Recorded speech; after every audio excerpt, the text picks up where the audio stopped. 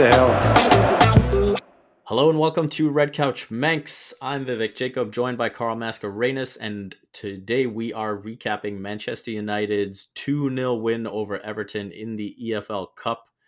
Edinson Cavani saving us from penalties with an 88th minute goal before Anthony Martial finished it off in the 96th minute.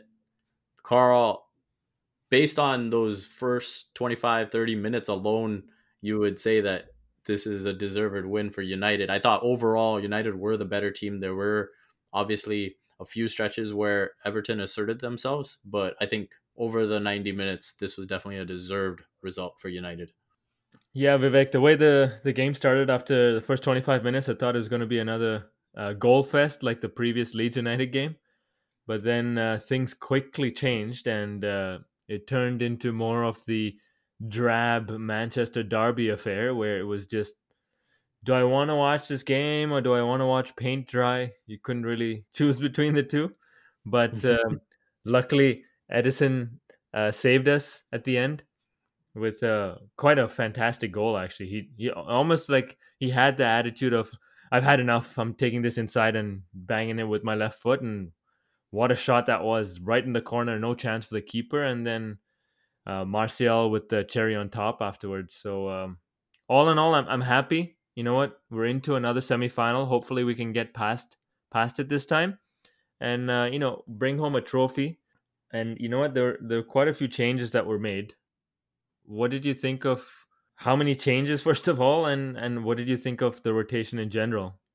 Yeah, so let's go through those changes. You had Dean Henderson stepping in for David De Gea, Axel Tuanzebe for Aaron Wan-Bissaka, Eric Bailly for Victor Lindelof, Alex Telles for Luke Shaw, Pogba and Matic for Scott and Fred, Donny van de Beek, Edinson Cavani, Mason Greenwood, all stepping in for Daniel James, Anthony Martial, and Marcus Rashford. A host of changes. You do wonder a little bit if the chemistry is going to be impacted, if it's reasonable to expect a good start because of how many changes are there. But that start is exactly what you would have dreamed up. Doing it against Leeds United is one thing, where they're looking to attack just as much as United. But against a solid Everton team, I thought this was arguably the most impressive first 25 minutes of the season. Chance after chance. It was a shame they couldn't score, but the authority they showed in the opening 30 minutes, that is the sign. That is a clear sign that this team is on the verge of taking that next step. Absolutely. The intensity with the press, we started off right at the onset. I think I can't remember who intercepted, but Bruno, all he had to do was lay it off to Cavani within the first couple of minutes, and we could have been 1-0 up. But just overall, I don't know what United have changed over the last two games in terms of their preparation, but they seem to be a lot more aware, a lot more awake. They had a fantastic tempo. They were going from left to right. Alex Telles with some fantastic balls in the box. Tuanzebe looked assured in the right back position, even though he's been playing center back this season. So I was very impressed that there was a lot of great chemistry despite the number of changes. I mean, the only people who were there from the last game were Bruno and Harry. Everybody else was different, right? And it just goes to show you what a strong spine can do. When you have that spine in the team, everything else can be built around that, right? And that's kind of what Liverpool did with Van Dijk and Alisson and Jordan Henderson. You mentioned Alex Telles' crossing, and that's something that is worth discussing because I was so impressed with his ability to cross on the run. There were multiple occasions where United played that through ball to the byline, and you're seeing Telles run full speed to get it. And so many times you would see other wingers who would have to just pull it back first to prevent it from going out and then try to look up for a cross. But he's running in full speed, whipping it in with great curl, with that perfect amount of power that if you get on the end of it, it's a goal. A shame, the finishing wasn't quite there, but his crossing ability is phenomenal. Yeah, that's one deadly left foot. There were actually a couple of examples that, to your point, Vivek, about when players are on the run and they're trying to cross. You saw Iwobi do that where he overhit it, it went into play. You saw Rashford do that where it went into row Z in the stands. Clearly, not an easy skill, and Tellez was doing it time and time again. Just two chances that I remember offhand were the one that Greenwood came to the near post, had a header, and it just Mhm. glanced past the far post. And then you had Cavani, who had that double shot and save from the keeper. Those were all from Alex Tellez's crosses, right? And once you can cross like that, the defense needs to pay a little bit more attention to you and stick tighter to you. And what happened as a result was that there was space that accumulated. This was actually a good way to show what Martial and Rashford were able to do that Van de Beek wasn't able to do. When you have Alex Telles crossing the way he is, this is where you expect Van de Beek to pick up and exploit that space in behind. However, you didn't see that happen. It almost looked like Van de Beek was okay, or just once again we talked about this lack of confidence. He was always playing the safe pass, whether it was back and forth with Matic, or just passing it backwards or passing it inward as opposed to going to the byline. Now, I'm fully aware that Van de Beek is not a winger, right? This doesn't come naturally to him. And partly he is being played out of position, which is why you probably see him so hesitant. So I guess it begs the question, is Van de Beek playing out of position? Is this something that he should be getting used to if he wants to get a start in the team? Should we change our formation just to suit him? Where do you sit on all of this, Vivek? Well, first of all, we definitely don't play in a manner that suits him. We've made it's become crystal clear that ever since Bruno Fernandes has come to the club, he is the one that you build everything around. And so with Donny van de Beek, I go back to something Matt said when he was on us for the Leeds podcast, and he was talking about Marco Bielsa, and he was saying Leeds' plan B is to do plan A better. Yeah. And I think Donny van de Beek can take a page out of that. I think right now he is looking at his lack of opportunities and saying, I need to be something different. What I am and what I bring to the table is not getting me on the pitch, so I need to be something different. But I think he's actually got to look at it and say, I need to do plan A better. I need to be even better at what I do than what I'm currently capable of. So those tight, intricate passes, those can work. But right now, you're just not at that level where you're executing in a way that splits the defense and creates an opportunity in the final third. So that's where you need to look at it. Don't try to be someone who is now saying, okay, how do I get myself into a position to cross? How do I get myself, on the end of things? That's not the type of player I am. So now let me link up that play from the left side. Okay, what are my strengths? Let me just play to that and then build from there.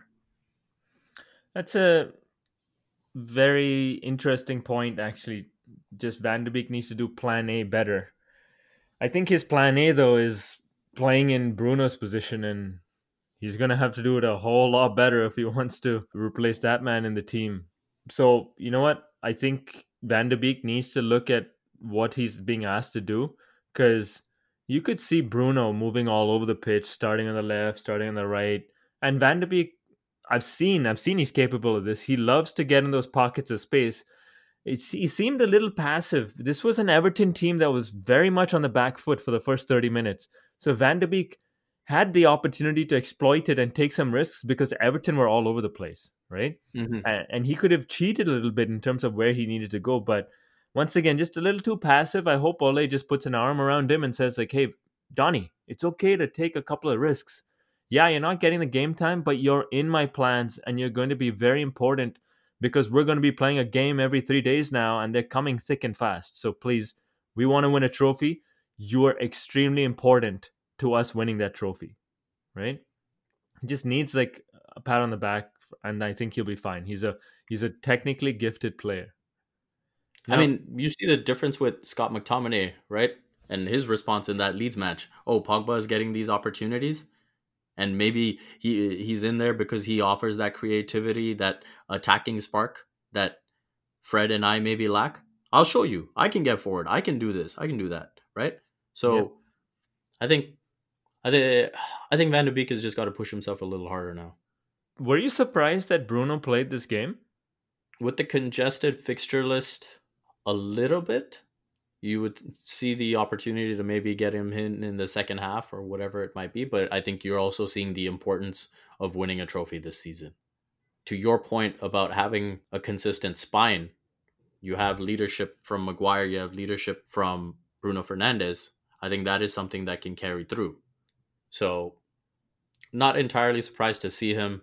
If there's an opportunity to give him a bit of a rest, I think it might come a bit later. There's obviously a huge match coming up against Leicester.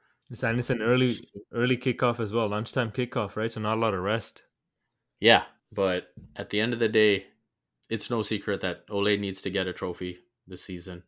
Ideally, gets a trophy and gets back into the Champions League with a top 4 spot or a Europa League win. The one thing I'll say about Ole leaving Maguire and Bruno in the team, it tells me one thing that's loud and clear is that he values leadership quite a bit. He knows who his leaders are on the team. So he knows that no matter who he puts out on the pitch, these two players will hold everybody accountable. They will not let them get away with it, because we've seen in the past, when you play some of the kids out there and you've got the Pogbas, the Lingards, they start to get carried away, and then there's just a lack of leadership. And then when you go down 1-0 early, or there's a mistake and you need somebody to get everybody going, it's missing, right? And you can just crumble apart, a la MK Dons versus United, that 4-0 win for MK, right? And that changed a lot of things for a lot of players of the club at the time. So yeah, I think this was a case in point about just having leaders out on the pitch no matter when you're playing. And if that comes at the cost of a little bit of rest, I think Bruno can handle it, and so can Harriet. I think that's the attitude Ole took. When you look at what happened after the first 25 to 30 minutes, where Everton moved into the ascendancy and dictated terms quite a bit, what do you think went wrong for United, or did you just feel like Everton woke up? This is what I noticed. I don't know if you saw this, but United had two different formations. There was one formation when they were attacking, and there's one formation when they were defending. When they were defending, they had 4 at the back. It was a 4-2-3-1 formation, right? Yep. However, when we had the ball and we were attacking, we actually played three at the back. It was Matic, Maguire, and Bailly, and then you had the two fullbacks push all the way forward, almost making like a 5-man midfield, right? And in some cases, this might seem strange, but it was like 3-3-3-1. Yeah. That's what it looked like at times. And so Everton had Decore in the middle, they had Gylfi Sigurdsson slightly forward, and they had Andre Gomez, right? These guys didn't know how to defend that. So that's why there was acres of space in the middle, and United were able to just pass it through, and Everton were at 6s and 7s. I think they finally figured it out after 25 minutes when there was a slight break in play, and then they were able to set up their formation a little differently to cut down on that space. Once that space was cut down, United had to pass more sideways, a little bit more backwards, slowing the tempo down, and it really allowed Everton to mark the space better, and we didn't have as much time, and that's when our passes start to get misplaced a lot more. And that also brought Everton into the game because they were winning the ball a lot more and they were going on a counter. Unfortunately, the quality wasn't there from both sides. But I think that explains to me why the first 25 minutes were different compared to the rest of the game. And that's one of the reasons why, Ferguson was a big proponent of, let's start the game quickly. Let's get that early goal. Because once we get that early goal, you know what? When teams are figuring it out, they're figuring it out, but they're a goal down as well. So there's more pressure on them, right? So that's kind of what I think happened. What about you? Did you see anything else? No, I think it's spot on. I think United were pegged back just frankly out of Everton figuring things out and just identifying the spaces for themselves. And I thought United, for the most part, equipped themselves quite well. It wasn't like Everton created a great chance. There was one maybe where Calvert-Lewin headed straight at Henderson. Maybe, because of how capable he is aerially, he can get a better header on the ball. But besides that, I didn't think there was a major alarm for United at the back. And actually, one thing I will say is this is a guy we've criticized quite a bit in the past. And while my heart was beating a little faster every time he had the ball, Eric Bailly did a really good job today. I thought on the ball, his man marking, he was really solid in defense today.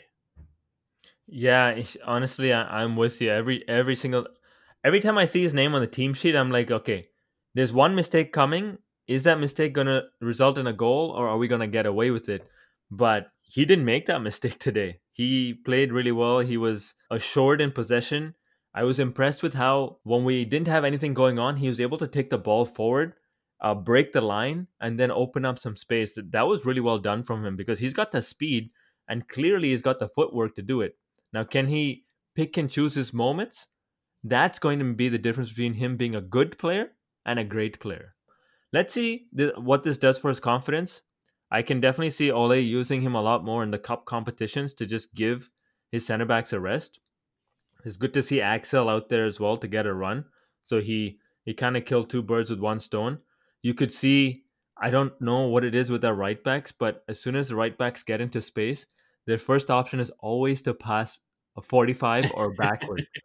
Refuse to cross the ball into the box. I don't know what it is. I just wish they would look at Alex Telles a little bit more, but I mean, maybe they're just not confident in their crossing ability, but you know what? Yeah.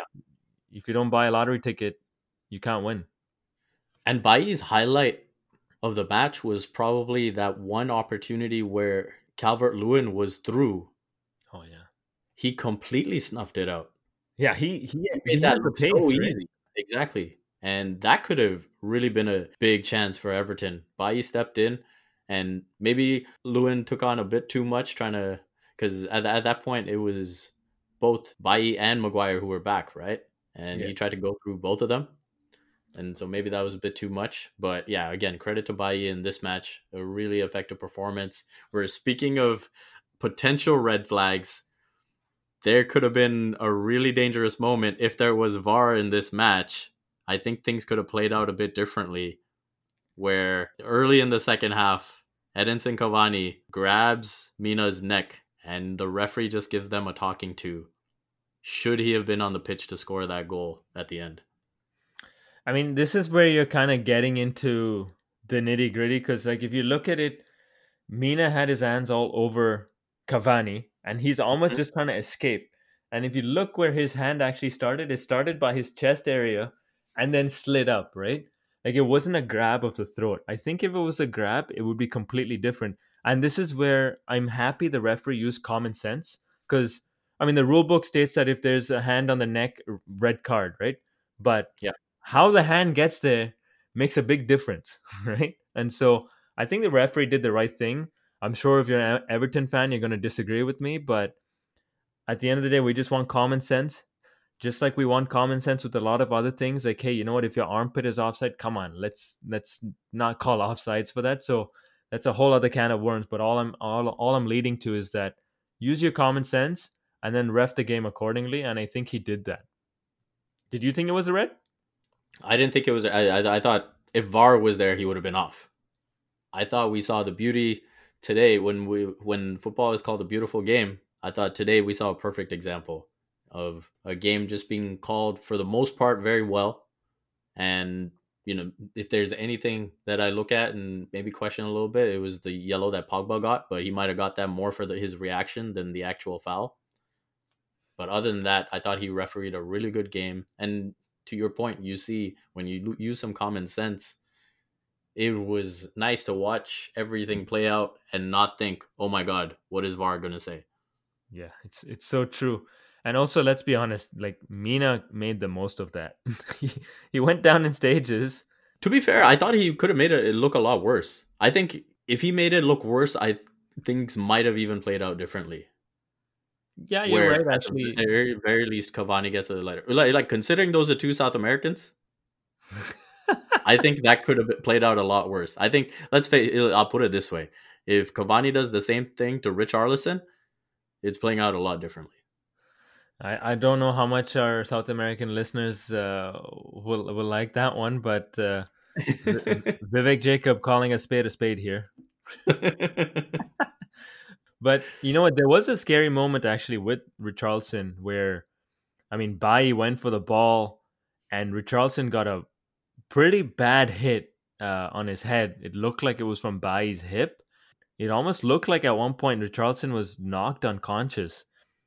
I'm really glad the physio stayed strong because Richarlison didn't want to come off the pitch. He didn't want to get substituted. And he was in no shape to continue. He barely knew where he was. I'm so happy that they took the right steps. I won't be surprised if he has a concussion.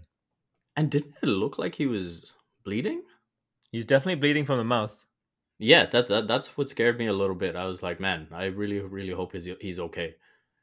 That was definitely a dangerous collision. That's the other side of Bailly that you see sometimes, right? The no holds barred, just going all in. Can you imagine? You know how we keep talking about we need another center back, we need another center back? Because one of the things that we're missing is a center back with pace. Now we have this guy called Eric Bailly who's got pace in abundance, right? It's just that he's missing something up top, right? And so if he had that, because we've seen him have 1 game, 2, 3 good games in a row, and then either he gets injured or he makes some mistake or he gets a little too cocky or overconfident, and then we start from square one. He's had many a false dawn. So that's why I'm not getting too optimistic about what we can expect, but just on this game, he did a good job. Well done, Eric Bailly. There isn't really too much to talk about in the second half. There was actually one thing that happened with Tellez that put Seamus Coleman through. Mm-hmm. And fortunately, he got stopped. But the only reason I want to pinpoint it is because that is the definition of an adjustment mistake. And what I mean by that is he is clearly still adjusting to the physicality that an English team brings. Because the way he went in for that challenge to go shoulder to shoulder, it was extremely soft. And so it will take some time where he'll know better to either just boot it out immediately or be much stronger. Even if it gets called a foul, whatever, you deal with it. But you absolutely don't want to be in a situation where you're just bodied up and your opponent is running through. I'm sure Ole will remind him about just getting the basics right. And this is one of those where it goes out into touch and let them take a throw in and you start from there, right? He's just lucky that, you know what, our defense was awake. Harry Maguire stepped up perfectly and Seamus Coleman didn't have the confidence to shoot, passed it to Calvin Lewin, who had a bad touch, but he was also offside. So lucky to escape that one. Apart from that, though, you know what? I like, first of all, our away run continues, right? We got a clean sheet. We didn't have to come from behind. The only thing out of place there was we only managed to score 2 goals, where our average is 3 goals away from home. Funny enough. But I mean, the last 10 minutes, plus, I mean, the 5 minutes of added time, it was chances galore for United. And I wonder how much of that United sort of going for it at the end is a product of taking away extra time, right? So many times we see extra times where maybe that first half of extra time is open and teams are saying, okay, let's just shut up shop and accept penalties in the second half of it. Here, those last 10 minutes, it was almost like, okay, we got 10 minutes to win this thing because there's no extra time. And United again went into the ascendancy. There was the free kick that Tellez fired over. There was the nice intricate play that led to a chance for Martial, where there's another one that he can add to his bloopers for the season, where it goes out off his other foot. And then finally Cavani just pulls one out of his bag.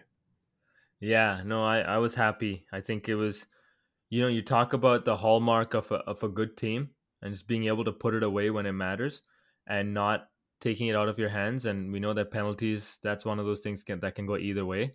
United finished the game and came out with the victory, which I think was deserved. So do you know when the semifinals are? Yeah, so that'll be Jan 5th. So there's a huge gap between the semis and the finals because they'll pretty much be 4 months apart. Someone could have a nice January window and stack up. It's a good point.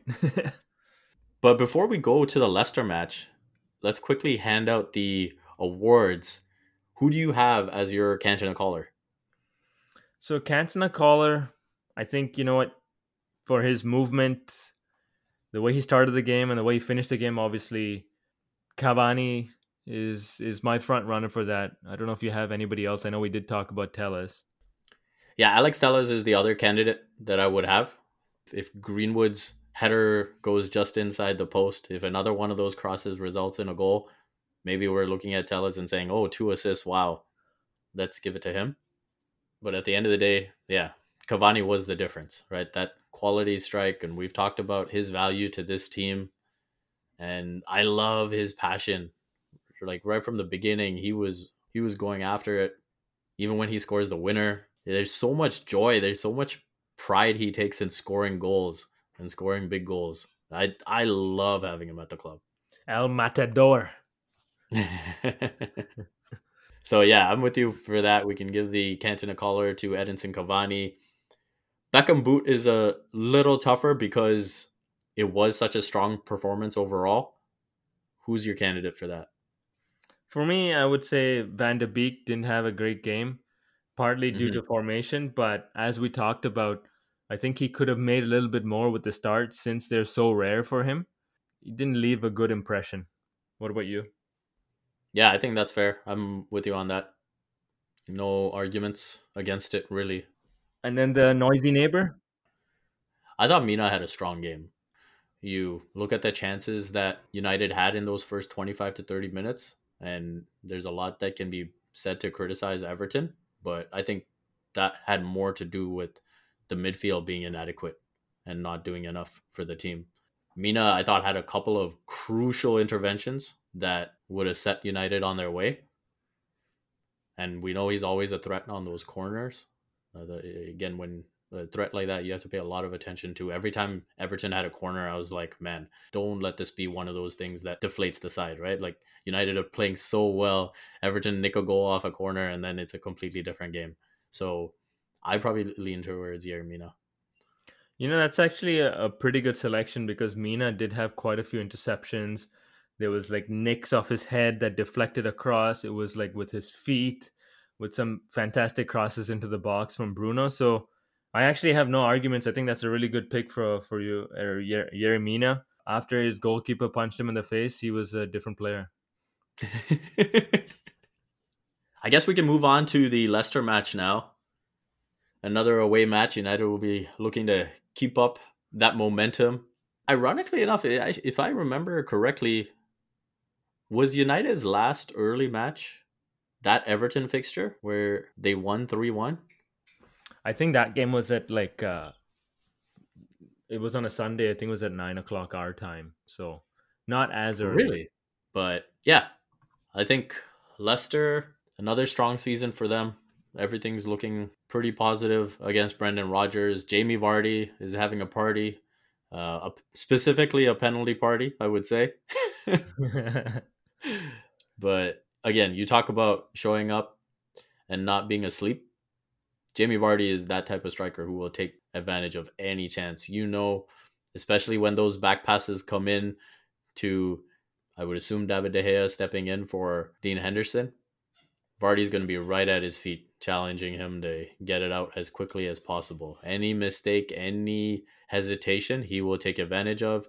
Any space that the defense gives him, he will take advantage of. So United are going to have to be on their toes. Madison, he had a brace recently. I feel like he's been playing really well of late. So yeah, this stretch in particular is going to say a lot about United because you've got Leicester, you've got Wolves, you've got Aston Villa, and then the big one against Liverpool. You were right, by the way. Our last early morning fixture was against Everton at 7:30 in the morning. So good memory there, Vivek. Thanks. As for the Leicester game, if I'm being honest, I don't have a good feeling about this one. I think our streak away from home is in jeopardy. I hope I'm wrong, I just feel like Leicester have found their mojo again with some good wins recently. Let's just hope that United have a solid start and then they'll grow into the game, because the one thing we know is we do have belief. Even if we go a goal down, we can come back. And Leicester's defense isn't as strong. They're also missing, their summer signing. I can't pronounce his name, Castigna. He's had a lot of assists and he's been injured for a while, right? So they've got James Justin on the right side. Let's see what United can do. I think our pace is definitely going to trouble them, and hopefully we can beat them. And then that just continues our good run and continues to put us as the dark horses in the title run. Look at that. Dark horses in the title run. Yeah, I'm expecting a fun fixture. I think Leicester will be respectful of what United are capable of on the counter, but I don't think they'll be as respectful as Man City were, because I think Brendan Rodgers will look at this as an opportunity to get 3 points. He'll look at this as an opportunity for him to make a statement. And so I think there will be opportunities for United, and I'm expecting a pretty, I wouldn't call it an open fixture, but I would expect this is one of those matches where there'll be chances early, and whoever gets that first goal is going to be in full control the rest of the way. Yeah, it's you know what, I know I always used to dread earlier games as opposed to later games, just because it affects with your routine and what you're eating and then getting ready for a game. And so I can't imagine doing that the day after Christmas, where you just got to get G'd up and there are no fans in the stadium. It's just really hard to get yourself going when you hear the fans just going full out. That will wake you up, right? And so let's hope Ole, gives these guys a good talk before the game, and then let's go out there and get the business done and put some pressure on Liverpool at the top. And let's hope Bruno's daughter will let him leave the house. Yeah, for those of you that don't know, our Instagram account is in full force now, and we can give you all the latest news from all the different players and what happens at home as well as on the pitch. So obviously there were a ton of changes going from the Leeds United fixture to this cup match against Everton. Instead of asking you what changes are going to be there, let's just go through the expected 11 and formation that you want to see in that match. Obviously, we fully expect David De Gea to step in for Dean Henderson. Aaron Wan-Bissaka will step in at right back. I think the familiar duo of Lindelof and Maguire will be together. Do you think Luke Shaw gets in ahead of Alex Telles? I will say yes. I think Luke Shaw will get in ahead of Telles, purely because Shaw didn't play a majority of the game today. Mm-hmm.